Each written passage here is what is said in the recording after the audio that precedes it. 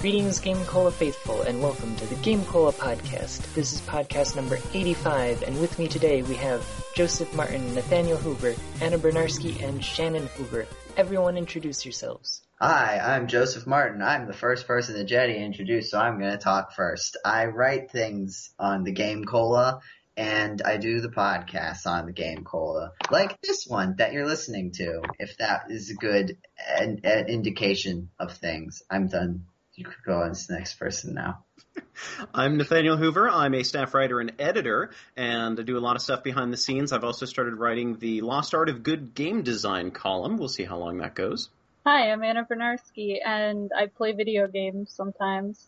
Mostly just Sims. I'm Shannon Hoover, and I'm a staff writer for GameCola, even though I haven't written that much recently. I've been doing a lot of the GameCola YouTube channel events, so I was in the Sims video most recently. And yay, first podcast. And this is my first podcast, yay! Well, Yay! kind of. Well, First my first official. official GameCola podcast, like monthly Yes. podcast. Yeah, the podcast. It's your first the podcast. It is my first the podcast. We should start calling it the podcast, like every time it's referenced, like the necessary article. I usually just like to distinguish it, I'll call it the monthly podcast. I don't know, like I can't even think of a sentence now that doesn't necessitate the that I could then insert it into, like The GameCola podcast. yeah, without Let's doubling it. Let's listen to the latest installment of the game. No, that doesn't work Yeah, at all. see, it would end up being the GameCola podcast. Is there a situation? Because Do you Oh want to no, listen I'm sorry, to... that would be right. Let's listen to the GameCola podcast if we weren't being discriminating. if we were talking about, like, have you ever listened to any the GameCola podcast? But that's still, it's not wrong enough to be recognizable. Dr. The Funk would know what to do here. Exactly. Oh god.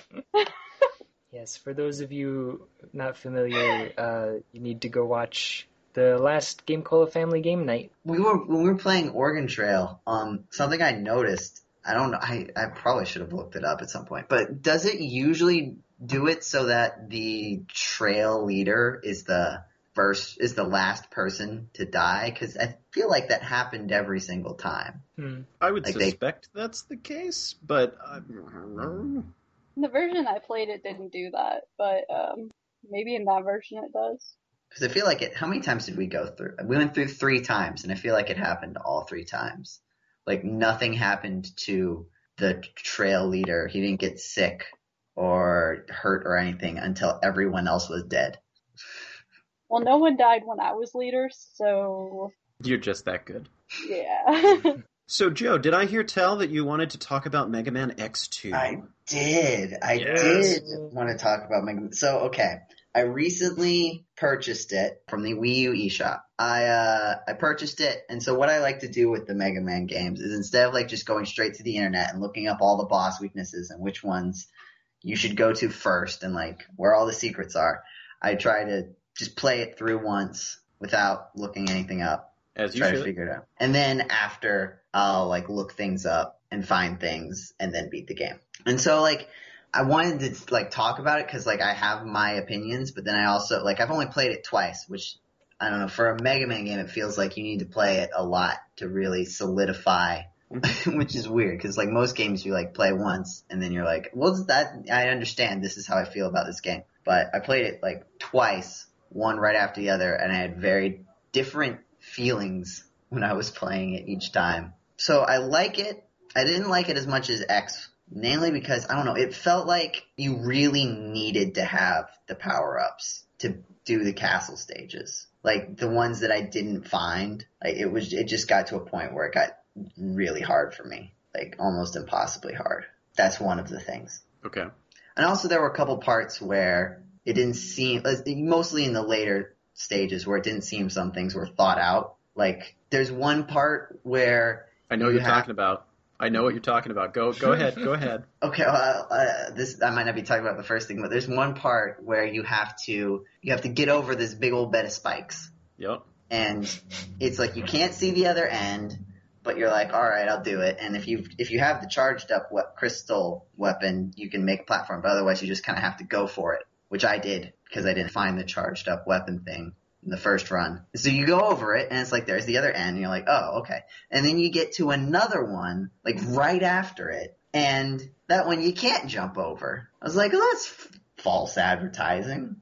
And it's like right before a checkpoint too, and so you had to start all the way back at the beginning of the level. I was frustrated about that.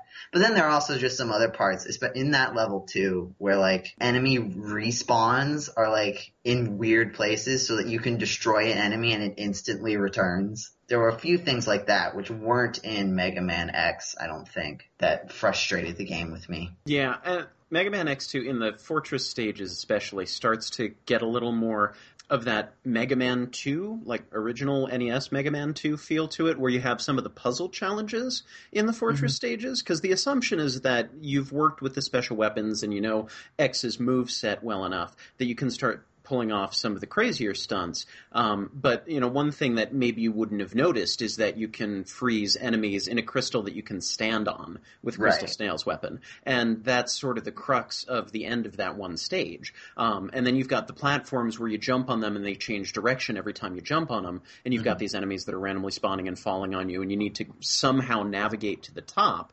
and beyond the top if you want a super secret. So it really ramps it up without giving you too much prep earlier on.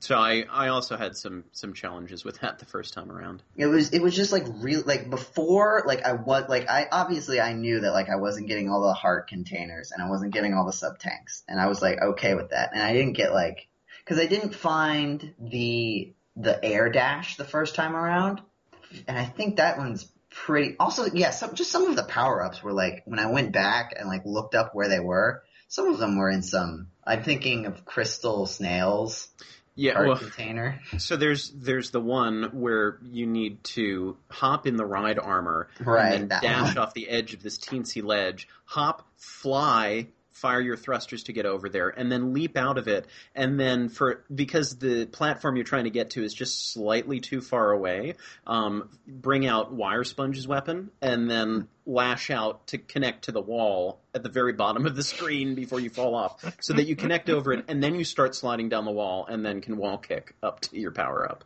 Yes. And I'm pretty sure you can't get back from there, so you kind of need to have beaten the stage and use the exit utility, or just there's a little Oh, there is a platform. It's been a little while since I've played it. Yeah. But yeah, there's things like that. Like, yes, technically I can do this, but who designed this? Like in Wheelgator stage. It's hard enough to do it, but also to figure it out yourself. Like, to know that you have to jump this pit, I don't know. It seemed like kind of a stretch. Well, yeah, and the trial and error involved in figuring out, is this something I can do in the first place with what I've got? And if so, what specifically do I use? And if so, am I practicing this well, or am I, just doing this wrong anyhow?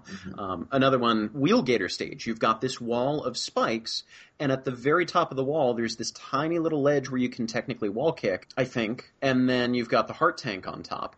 And you somehow need to jump up this wall of spikes, which is a little too far away from the enemies that you can get hit by, and then use your invincibility frames to climb up it. So you need to do some sort of crazy air dash, or you need to charge up Flame. Why did I want to call him Flame Rooster? I've been playing X8.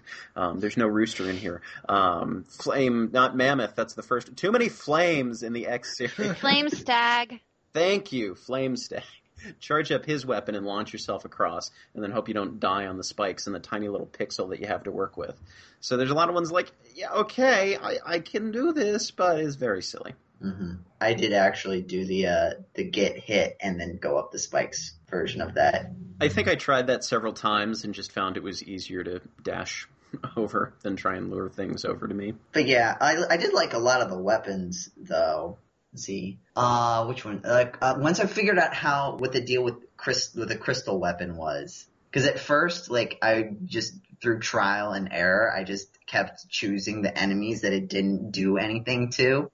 So for a while, I thought that the purpose of Crystal Snail's weapon was just to annoy you.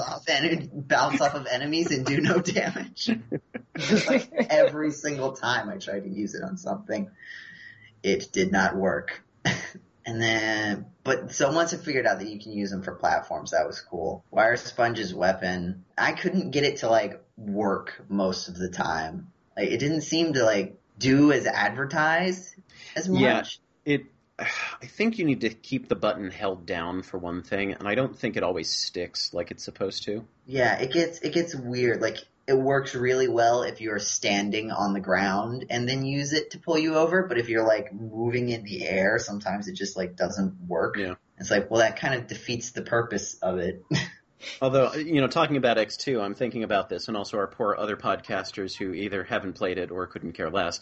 I saw a couple of clips from a video. I want to sit down and watch the whole thing that somebody shared with me of the original Mega Man X and Mega Man X2 being played simultaneously using the same controller with buttons mapped with, 2 different emulators? So playing through the entire game using, when I press jump, X1 and X2 both jump. When I hit fire, X1 and X2 both fire. That was impressive. Just the amount of practice and prep you would have needed to do to make that work. And of course, they do it with style. They land the crushing blow on both final bosses at the same time. And so there are a couple times where they just delay going into the boss chamber to help things sync up better. That was very cool to watch. That was really cool. Or are both the games secretly exactly the same? Like you're watching. Well, that may be accurate for other games in the series. So then now it's time to move on to X3 and continue through that series. Oh, I did really like which I didn't really notice until my second playthrough because that's sort of what it affects. But like having the bosses, the X-Hunters. The X-Hunters, yeah. Like come in to different stages sort of like gives you encouragement, like when you replay the stages to like do them in a different order instead of just sticking to one order. Right. Because you can be like, well, if he's in this stage, do I want to get him now while he's in this stage? Because it's really easy to get to the secret boss chamber in this stage. Or do I want to, go and get his weakness before I confront them? So I liked that. Like how it lets you skip a boss battle if you get them all. So, okay, you were talking about X3 shortly ago, and I was going to mention that it's probably my favorite X game, or close to it, despite the fact that I really don't care much for the Fortress stages. I really like all of the 8 Mavericks. Let me get my terminology straight. I like the 8 Maverick stages. I like all the hidden secrets and all the way that you build because there's a lot of power-ups to find. And then you get off to the boss stages, and parts of them are good, and then parts of them are it just has to happen the same way. Like there's this one vertical section where you're just standing on something that takes you up vertically, and you just need to kind of stand there for a while and wait for it. And there's really only one way to get through that section. So there's a couple of parts like that later on where there's not much replay value. You do it once and then you're done with it. So my question, because we always need conversation topics, is there any other video game for you all that you generally really like despite some horrible flaw or some part of it that you really don't like? The thing is that, like, I can think that there are, but I can't think of them at the moment. Same, yeah. I can think, yeah. I really like Deponia, even though the main character is a huge jerk. He's a jerk. Second you on that one. Yeah. I love the world, I love the puzzles, I love the side characters and the art and the music. I just really wanted to put Rufus in a blender and keep playing as Goal. Yeah, exactly. I really just do not like him. He really has no redeeming qualities whatsoever. He doesn't, and I keep trying to find something, but there's nothing there. I mean, how many times would everyone have ended up happily ever after if he wasn't in the game? A lot of times. I'm still trying to finish the last one, but sometimes I have to take a break.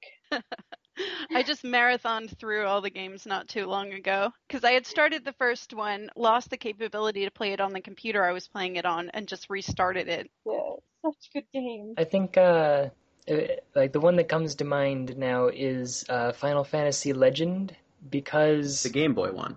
Yes. And there's two things that if you had one but not the other, it would have worked a lot better, because you have both weapons with limited durability. So like every single time you use them, that's one less time you can use them. You know, like you have a limited number of uses on your weapons.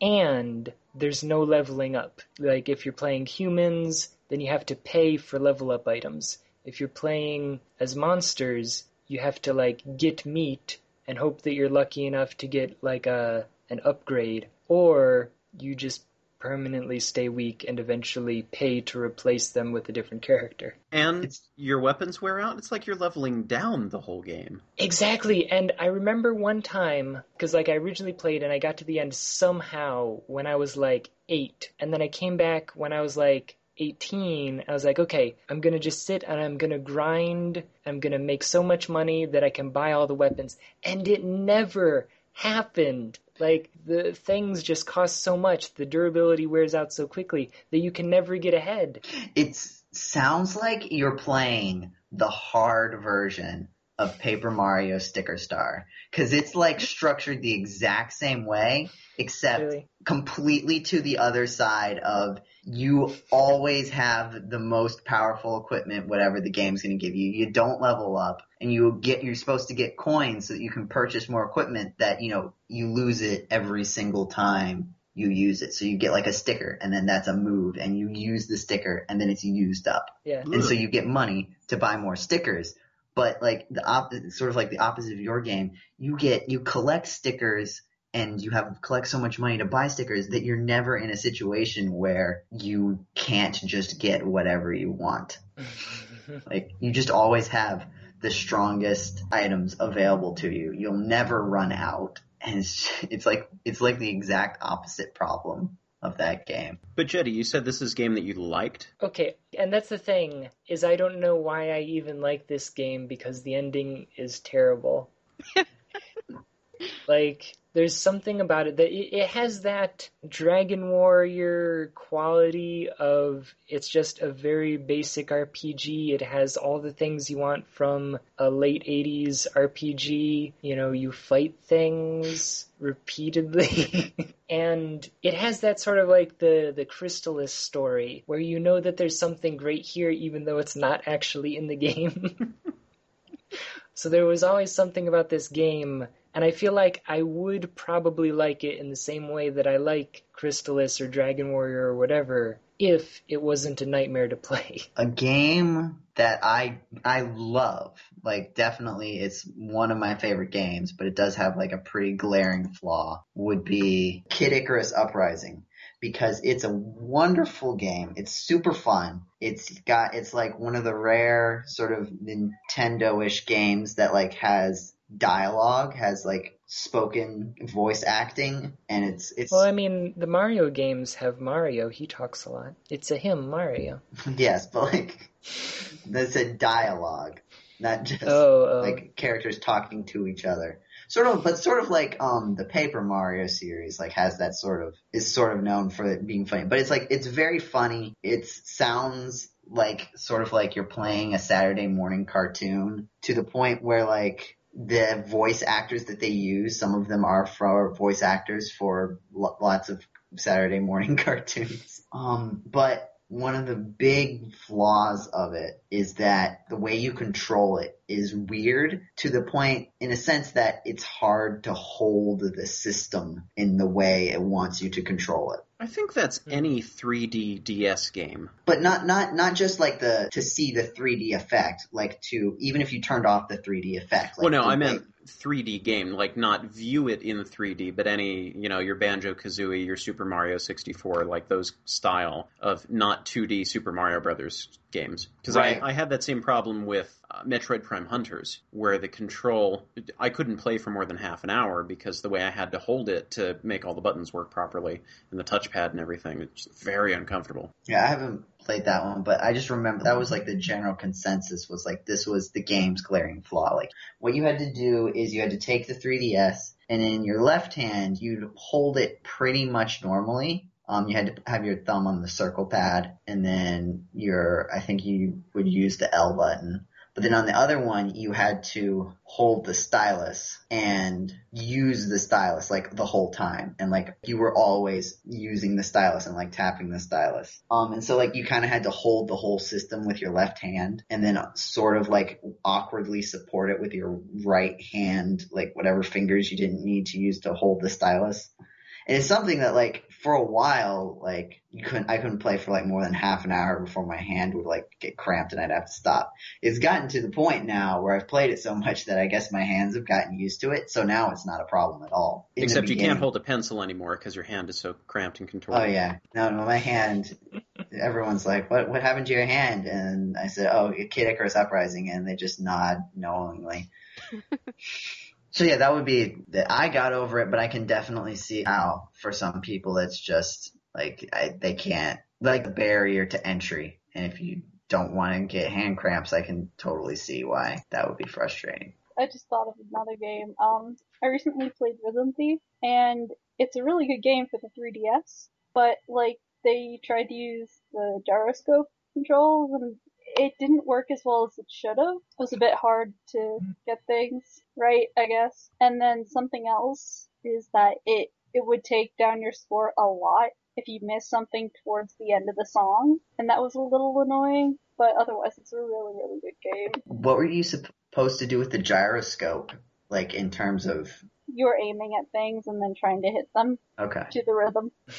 It's that's the game that No Lynch fan reviewed, isn't it? I was going to say, it sounded familiar. He's at least talked about it a ton on Twitter with Anna. Yeah, with me. I looked it up because I was thinking I might do a review of it. He did Rhythm Heaven. Oh, he did Harmonite. He did Harmonite and Rhythm Heaven. Okay. Yeah. And then he just talks about rhythm. He likes a lot of music games on the DS. I never really made that connection that that's all that he does. I feel like gyroscopes are one of those things, because like you mentioned the gyroscope controls could have been better, and I was thinking about it, it's like, I feel like gyroscope controls are something that they've been working on for a long time, to the point where I feel like for like handheld systems, they should have figured it out by now. Because I remember playing gyroscope games for like the Game Boy Advance, where like you had to get like a special cartridge. Like the cartridge had like a little, I guess like a little mini sort of like weighted thing, and like you could tilt it. There was a Yoshi game that had that. I wonder what it was called, like Yoshi Tilt and something. Like mobile games have that all the time. Yeah. Yoshi's Topsy Turvy, maybe that's what it was called. It was some like Yoshi's Island type game. I gave up on gyroscopic controls after playing Sonic and the Magic Rings for all of half an hour, and all of your control was tilting. You didn't really press buttons. You just tilted, and it didn't do what you wanted it to. And Super Mario Galaxy, where you're riding, I think it's on top of the ball, like the giant hamster ball. You're either in it or on it. I started to block it out of my memory. And you need to gently tilt your controller, your Wiimote, in a particular direction, and then he starts rolling that way, and then he falls down a hole, and then you try it again, and then he falls down another hole, and then he falls down the same hole, and then a different hole, and then he runs into another hole. You don't have the fine-tuned precision that's sort of required for some of those really thin stretches. I don't know. I've played those. You're wrong. Sections. I don't remember how hard it was when I first played it, but I played through Mario Galaxy a bunch of times, at least like to the 60 star you can fight Bowser. I've played I think 4 times now. But see, you're younger than I am. You're of the generation where motion controls was a thing and not a thing. I would say that the manta ray sections were ones where the motion controls were a lot more iffy. Yeah, I played as little of that game as possible because it was all about the controls. The game itself was acceptable, but I could never get Mario to control the way I wanted him to. Because I think of Mario 64, I think of Mario Sunshine, kind of similar control schemes where Mario's got a certain way of moving and he's usually pretty sprightly. And then Mario Galaxy, it's like slogging through molasses every time I want to go somewhere, do something. It never felt like he moved the way it was supposed to. until he was underwater, and then it felt kind of normal, which is bizarre because every other water... I posted about one of the few things that I've actually tweeted on Twitter, commenting on the situation where one of the few games I've ever played where the water levels were the best part of the game. Yeah, I had some serious control issues with that game. See, I had serious control issues with not all of Sunshine, but like the latter part of Sunshine. Cause like they do start asking a lot of you later on. And, like, sometimes, like, things just don't work the way they're supposed to. And I think, like, the parts that didn't work, they sort of saved it for the end. But I think it's kind of like when you don't have Flood, it's, like, really apparent that the controls are a lot less refined than they might feel like with Flood. Because with Flood, like, you know, if you miss a jump, you can hover until you're in the right spot. But then without it, you didn't. But then, like I'm thinking of the Pachinko machine level. The worst. Lots of the levels where you have to like steer a thing using the hose. Equally the worst. Like the last Right. level, you're in the boat and you're trying, right? Yeah. That's the last level where you're in the boat and then you're trying to spray yourself down the river of lava and can't And get it's- yourself anywhere. Like towards the end, and like in all of like or is it the 8th? The ones that are unlocked after you beat the boss the first time, or I don't know. I think they're the 8th ones, yeah. Where it's like a special one that sort of takes place after the story, I guess. Mm-hmm. Lots of those like just started to randomly introduce new movement mechanics that just didn't work. Or like elements in the big like island place where like you start and you have to go across a bridge and that's the first thing you have to do every single time. Is that Piaffe Village? Yeah, that one. The last level in it, you have all these like floating seedling things everywhere. I don't remember what are those things called? Like that you get on like a flower and then you blow it and they all go flying off in the wind. Yeah, I forget what they're called. Dandelion? They are basically dandelions. I think they have a specific name, but I don't remember. Mm-hmm. But we'll like go with so dandelions. there's a bunch of them, but like one time like I was just walking around because you don't actually really use them for anything in the level because they don't move reliably. Like I think there's one time where you have to use it to get a red coin. And that's it. And they don't move reliably, which is like whatever, because it does look kind of cool. But then like I was just like walking around, like trying to get stuff, and I like accidentally grabbed onto one. Then it floated me through the stage, where I subsequently died because I got flattened by the stage that I was inside of, because Mario cannot occupy the same space as a solid object. And that was just one of those points where I'm like, okay, guys, you didn't test this. Like, I can see why it's at the very end of the game and I can't remember anymore because it's been a while, but there were, towards the end specifically, there were lots of sections where like, they just kept throwing in new weird controlling mechanics or like being in situations where the controls, like the fact that the controls were really being supported by the fact that Flood existed. Like, the only reason that the controls are tolerable is because you have Flood in a lot of situations to make up for how imprecise they are. Was that a complete thought? I don't remember. Yeah. I'm pretty sure that was a complete thought. Bravo. I feel like there were lots of commas in that sentence that probably didn't need to be there. I think the most recent Super Mario game that I've played is literally Super Mario World. Like, I've touched Super Mario 64 once or twice. That's about it. I played Super Mario 64 a while ago. It's been a while, so I don't remember. I hear mixed things about the controls for that game. Some people are like, yeah, it works exactly as I expected it to. Other people are like, this is just early 3D controls. They don't work because they're early. And like, most people would be like, yeah, because they're early 3D controls. It makes sense, but still, it's very frustrating to use them. Early 3D controls or not, it, for the most part, allows you to do everything that you need to do. Wall jumping is still tricky, and the camera controls get you tripped up in a couple of places. But for the most part, you don't need to do anything the controls don't easily allow you to do. Mm-hmm. Like, you got all those, and you also have all those little extra things that you can do to like you can, if you want to stay in the air a little longer, you can like do a kick, which I don't think is useful for anything else. No, you can kick enemies. Right, but like, don't you have to be standing perfectly still? Or I don't know. If you stand still, you punch. If you're in the air, you kick. And so you've got a better chance of either jumping on them or kicking them if you jump kick. Maybe it was just the way I played, but if I was in the air and about to attack, it would always end up diving, which usually wasn't a problem. I don't think it ever was a problem. Yeah, that's true. That happens. I just feel like you have to, wait for an enemy to come up to you so that you can kind of stationarily kick them, or I think it's jump into them. It's been a little while since I played this one too. I think it's press jump and attack at the same time, and that does a kick. Maybe, it was a while ago. Maybe I just didn't get that nuance at the time. And it's fun to dive into enemies, so it's not like I need something better than flying face first into my foes.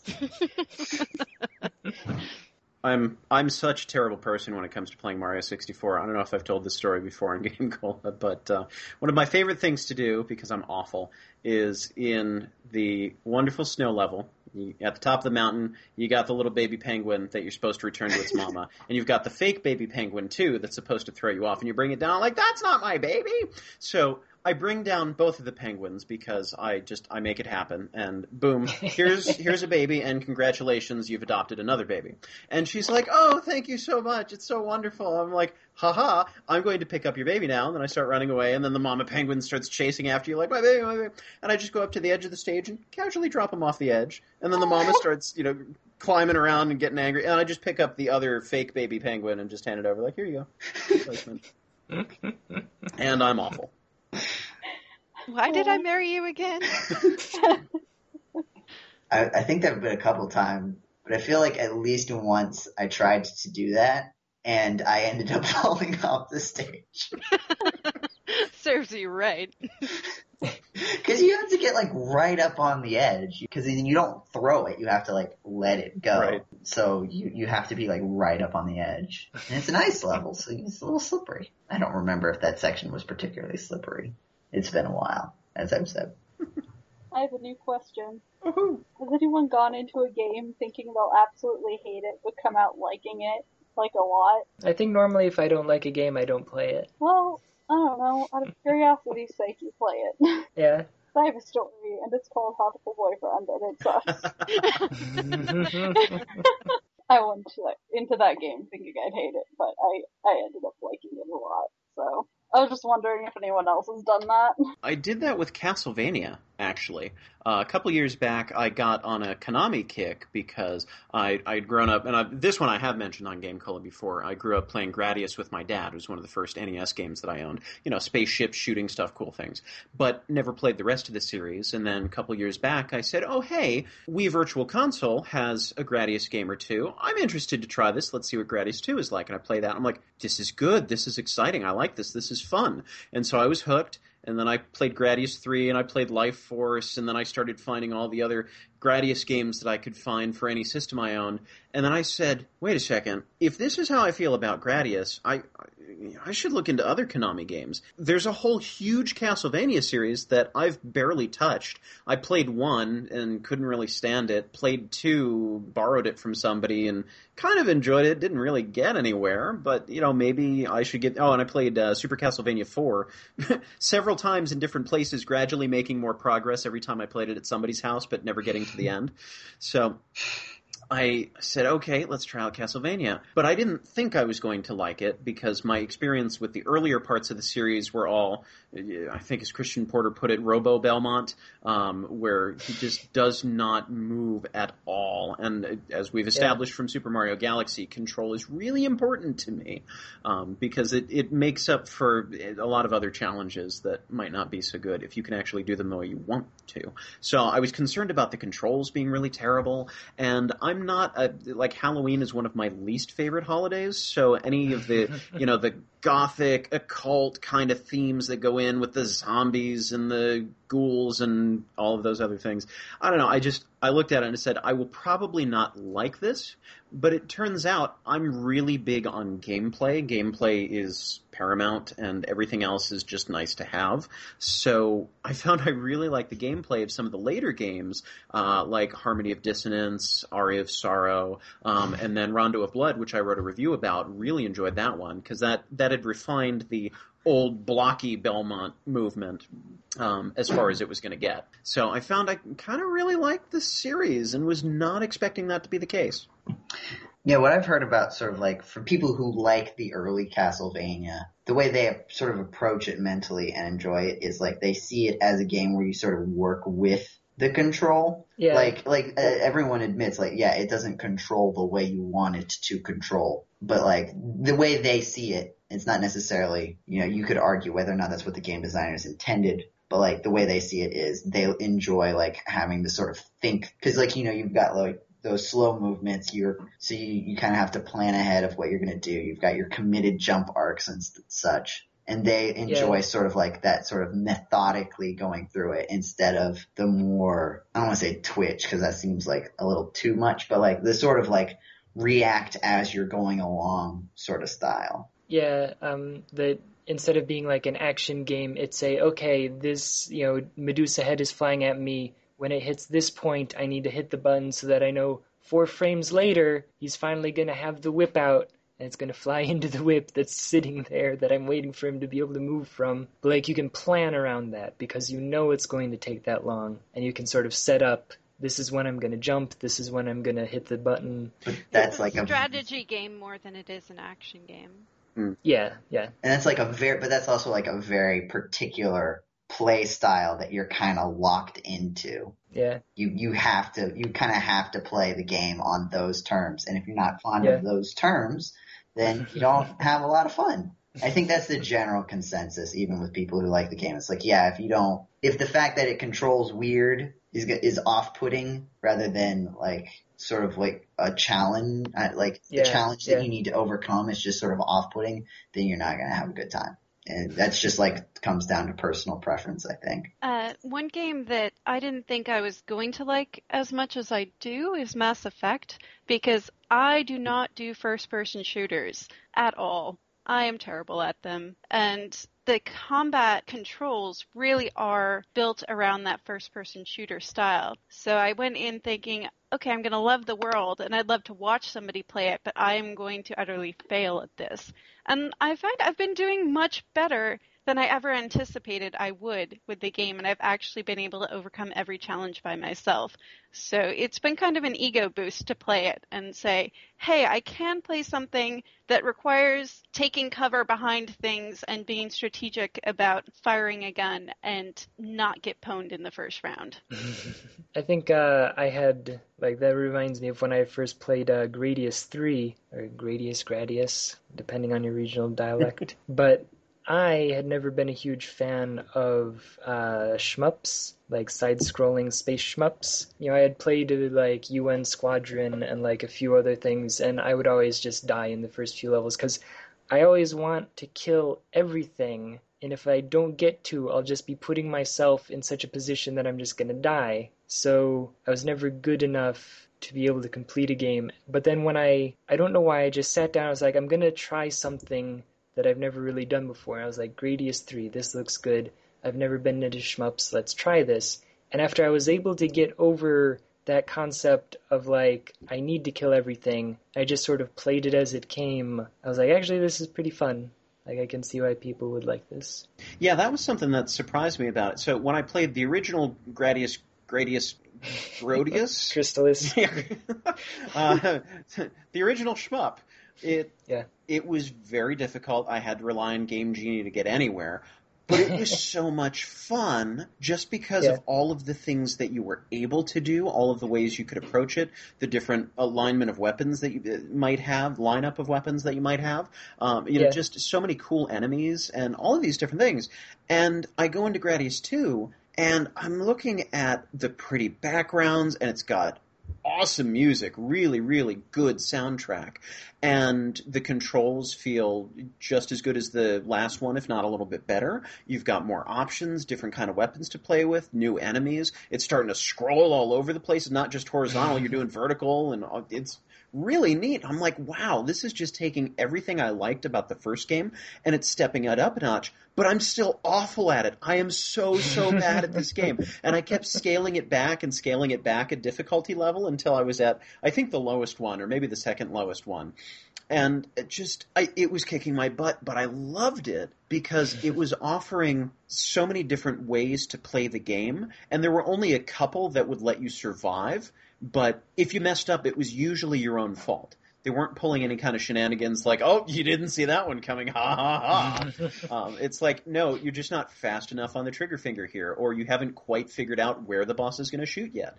And I think that's what the older Castlevania games are missing for me, because those are almost pure memorization. And it's, there's a line between pattern recognition and memorization. Whereas with Gradius, there's a couple parts where you have to do it really perfectly, but you've got some leeway. And I was really enjoying losing terribly because everything else about the game was just pure fun. I guess if I want to throw in my 2 cents. For one thing, I'm very glad that I recently, updated my backloggery that I hadn't touched in, a year. Because, for this particular podcast, it's have I ever played a game that's, that has this quality for me? Why don't I just look at this list of pretty much every game I've ever played until I find something? And this is the closest thing I can find. But so if you bought a 3DS when it first came out, you got automatically put into the Ambassador program, which gave you 20 free games, 10 NES games, 10 Game Boy games. So it sort of supersedes that. If you didn't think you'd like it, why would you have bought it in the first place, sort of thing. So, cause I just had all these games. And for the most part, most of them sort of lived up to my expectations of whether I thought they'd be good or not. But one that I thought I didn't think it necessarily was going to be bad, as I thought it was just going to be kind of meh, was WarioWare Mega Micro Games. Micro Games spelled with a $sign, by the way. Yeah. I thought it was just going to be okay, this is going to be a little dumb, but whatever, it should be a fun time waster. But I got into it, while I was playing. Cause you've got, if you're unfamiliar, the start of the style of the game is you have a mini game, but it's very simple. All the controls at most will use the D-pad and the A button. And some games will just use just use the A, you'll just press the A button at the correct time. And they're all, you have to do them in 5 seconds at most. And then you go through them and you try to complete a certain number of them as they sort of ramp up in difficulty as you keep going. And it was really addicting. You just sort of you wanted to get better at these really simple games that kept firing off faster and faster and faster. And I found myself going back, and because at first, you just go through to play it, to complete it. And I found myself after doing that still going back and just playing the endless mode just for fun, because it was just enjoyable. And I did not expect it to be as fun as it ended up being for me. So am I the only one who's having this problem nowadays, is that video games are supposed to be fun? They are supposed to be enjoyable, that this is my relaxation of choice. Yet most of the stuff I play anymore just frustrates me or is tedious or just does something that kind of is counterproductive when I'm trying to relax. Like new games? Games that I haven't played, because since joining the backloggery and having my entire backlog in front of me and saying, oh, I kind of got to play these games that I keep collecting and never getting around to.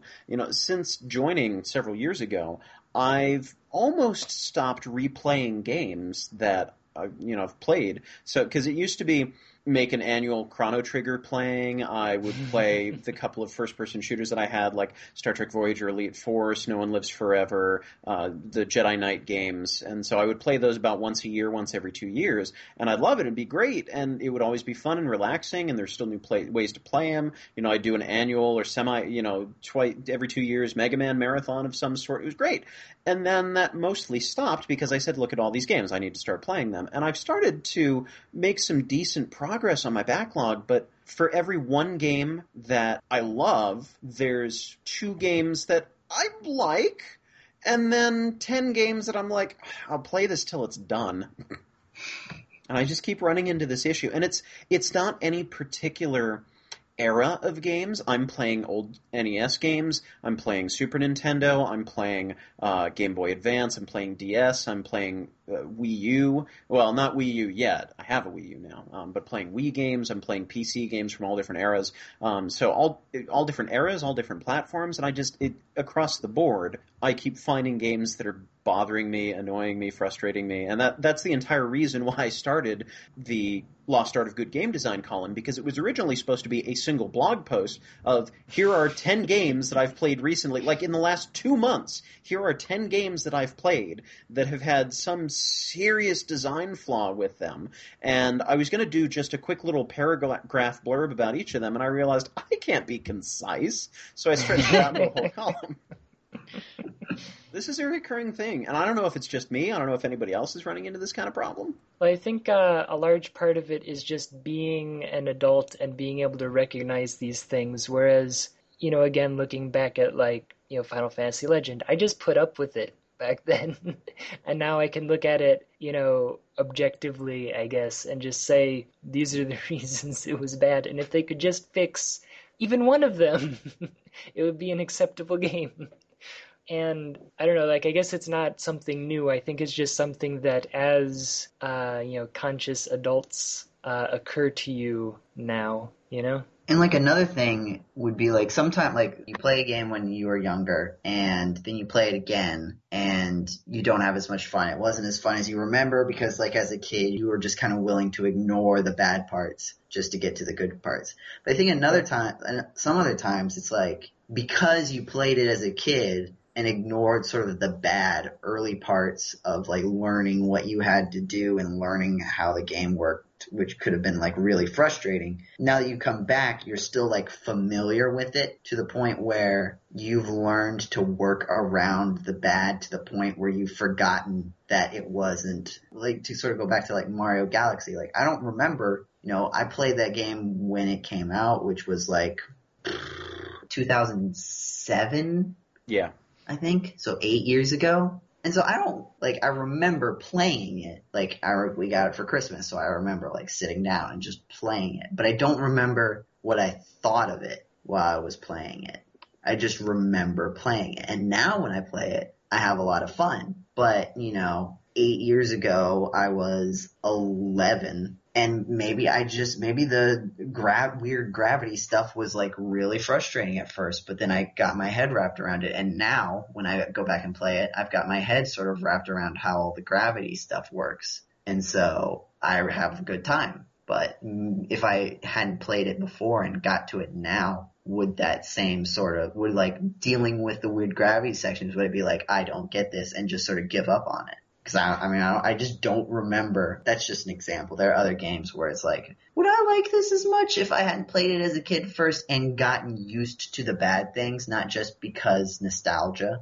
Well, that's, I think about Crystallis, and as we saw in our End Day at the Races video, where everybody competitively tried to get to the statue first, there's a lot of things that if you've never played the game before and aren't using a walkthrough, that aren't very intuitive. And I attribute it to it being an early action RPG, where it was trying to throw in some puzzle elements, and sometimes it works and sometimes it doesn't. But I definitely remember being stuck outside the first town for a long time when I first played the game. That's another one that my dad and I sat down and started to play through together. And, I'm looking around at the windmill, and I'm I know I can do something with the windmill. And I, like everybody else, tried to stab the keyhole to make the windmill work, and it just didn't work. Yes. But eventually I started to figure it out, and this was long before the days of game FAQs and Prima strategy guides and all of that. So I had to figure this all out for myself. Game Genie was very helpful in keeping me alive long enough to figure out, oh wait, this boss is invincible right now, I wonder why that is. But, little by little I pieced it together, and even though I was frustrated with some of what was going on, and I knew that there was just this big stumbling block in front of me, I was still fascinated enough by the game that I kept going. I was still interested and intrigued. I liked the gameplay, I liked the mechanics, I liked the potential of where it had to go, that I said, okay, this particular part is bugging me, but I'm going to stick with it. I'm going to see what happens. And I think part of my problem as well is as I'm getting older, I have less patience because I don't have nearly as much time to play video games, so I want to make it count. Yeah. And I've seen so much, I've played so much, that it takes a very special game to really capture my imagination, grab my attention, and get me interested long enough to overlook any of the problematic gameplay elements until I get past them. Yeah, like back when, number one, you only had maybe 50 games to choose from, and you didn't really have your own income, so spending another, $30, $40 or whatever. 50, 60. Well, I guess I think of like buying a used NES game during the SNES era or something. But like being able to save up your, allowance and go buy another game, you just played the ones that you had. Like that was what you had available, so even though you hated it, you continued to try to play. And I've, like, going and playing some of these games again, I realize I was only on the first couple of stages. I never progressed through a lot of these games that I played. Blaster Master, I have so many memories of the first few areas, and not so much of any of the rest. I don't think I ever beat the game. But I think of it fondly, and yeah, it's definitely true that things are different now that we have this, incredible, ridiculous assortment of games that are, choosing that anywhere from free to as expensive as we like. So it's not really worth pushing through a game that's even moderately bad in any respect. We can go find something else. I have started to become more discerning. I am finally starting to look at games and throw them out. Maybe not physically throw them out, but just say, nope, not playing this one anymore. Yeah. Well, and with the sheer number of games, I mean, you look at Steam, there are thousands of roguelikes alone just out there of not only the big studios going, hey, this one game at one time was super popular, let's make 1 million copies of that, but with half the budget and in 20 minutes to produce the whole thing. But then you also have the at-home game studios where people are creating tributes to their favorite games and then releasing them for $1. Or, creating their own version of a game that they always wanted to make. And it may or may not be good. And there are some great ones out there. But then for every one great game, you've got 10 meh games and 20, why did you even bother releasing this and why did I pay 50 cents for it? Yeah. So there's just too much out there, and the market has become so flooded that quality has just gone down the tubes. And then with the newer games, you've got the mentality of, we have this technology, therefore we must use this technology. So with every new system that comes out, it's, we have gyroscopic technology, we must use it. We have VR technology, we must use it. Everything new that comes out, people feel compelled to incorporate into the game, whether it would enhance the game or not. So you have a lot of things that would be great games if they hadn't tried overly hard to make them gimmicky. Yeah. Actually, going back to roguelikes, it's something that I could see myself wasting a lot of time on if I let myself, but it bugs me so much that there are so many of them, and since they're all randomly generated, you're never going to beat them. So like there is no beating, you're just going to keep playing. So which one do I pick to play infinitely? And then it just becomes, in my opinion, well, then I'm not going to play any of them. Like, if there's no point to, as much fun as it might be, I'm not going to play 5 minutes of every one. And if I'm only playing one, then I'm missing out. So I have trouble with roguelikes. Like, there are parts of it that appeal to me, but I can't allow myself to get into it. I've kind of found that with sandbox games. I used to love SimCity 2000. I used to love using the map editors for Civilization 3 and other games that anything that had a map editor, I was all over that. Heroes of Might and Magic 3, anything with a 3 in it, really. And I loved making maps, creating things. I'd sit down, I'd play through them with my sister, play through them with my friends, and just test it out. And I loved doing that. And then I started to get, like I said, I joined the backloggery and started looking at my collection and saying I need to play through more of these. And I started getting out of that mindset of, here's a fun thing to do. Let's just use it as a playground for a while. I've gotten more into, I need to beat this game. I need to see the ending. I need to accomplish it. So it's sort of been a double-edged sword that I'm being motivated to play the games that I'm buying, but I'm also overlooking some of the ones where I can just sit there and linger on them for a while. I tried playing Galactic Civilizations 2 And it's sort of in the same vein as Master of Orion. It's space and building an empire in space and building ships and fighting things and doing missions. And I kind of liked it. It has a sense of humor, and it seemed to have a pretty decently streamlined interface. And I was trying to do one of the missions so that I had that sort of built-in tutorial mode, as it was keeping things very limited.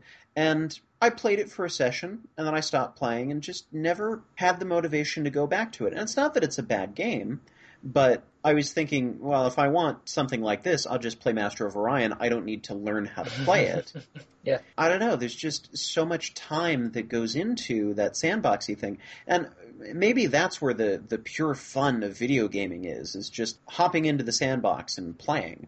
But at the same time, there's part of me that wants to accomplish something, and I feel good when I accomplish things, and that's what's driving me. So, I don't know. I've sort of lost that momentum for being able to just create things and sandbox things for a while, which is why it was a nice change of pace. I've been playing through Mega Man Powered Up for the PSP, which is a remake of the original Mega Man for the NES, and the target of my next Lost Art of Good Game Design column after I'm done with the one about Ys that's almost done. But there's a level editor, and you would think that this would be the first thing that I'd jump on, because if Capcom can't make a decent Mega Man game, surely I can, right?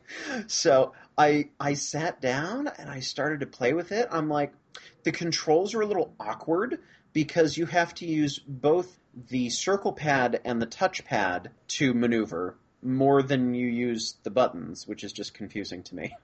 But I had a decent amount of freedom to do what I wanted, and I started piecing together a level. I need to go back and finish it up, but it was just fun. I wasn't playing anything. I wasn't accomplishing anything. I was just tinkering and seeing what was possible. And it was some of the most fun that I've had with a video game for quite a while. I think that's where I'm at with Mountain, because I've been playing Mountain recently, which isn't so much playing as much as an experience.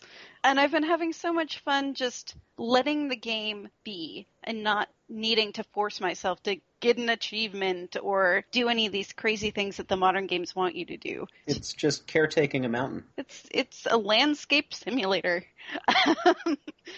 But just to return to that simple joy of letting a game be, which I think we've gotten away from. I think it's also interesting because aren't they releasing, like, what is essentially just a Mario level editor, like, as a standalone game? Oh, yeah. Like, I think it's called Mario Maker.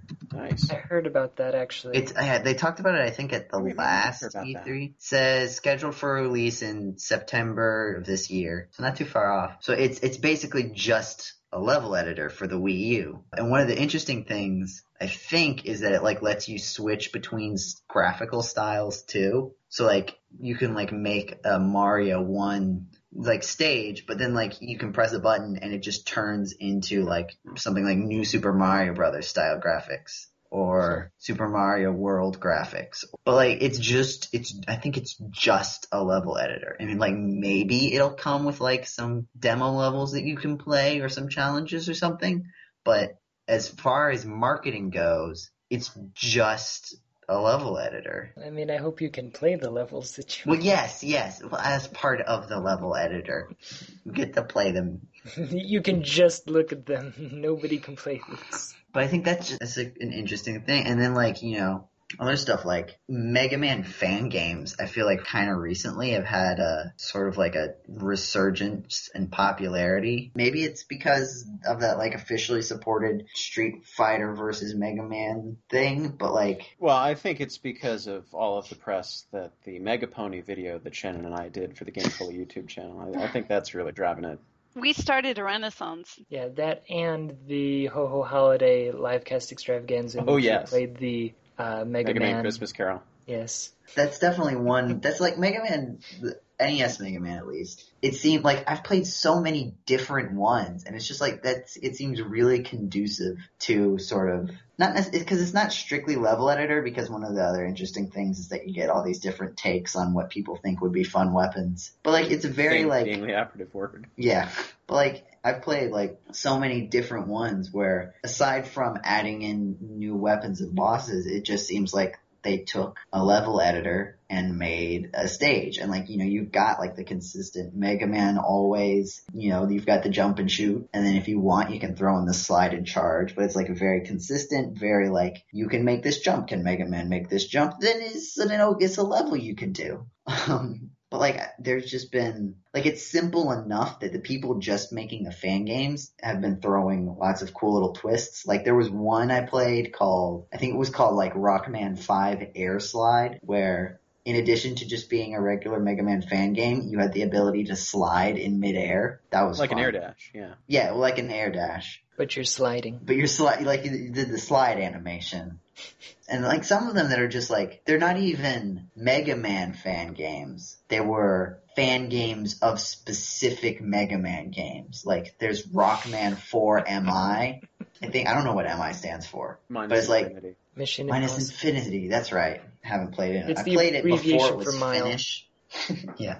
But like it looks like just a retooled Mega Man 4. Like, it's like someone took the little squares of graphics and just moved them. And then like the Rockman 5 Air Slide is all using assets from Mega Man 5. Like, there's a Gravity Man stage. I think you actually do fight like the actual just robot masters from the game. You get different weapons. But like, there's Gravity Man. You've got like these parts where you're like falling down sections where you have to air slide into a place where it will flip you over and then you go flying back up towards the top. Try not to hit spikes. And it's just like, I was seeing Mario Maker and I was like, I wish they would do that for Mega Man. And then I remembered that they were gonna, kinda. But they weren't gonna do it well from what I saw, because that was Yeah. Mega Man Universe.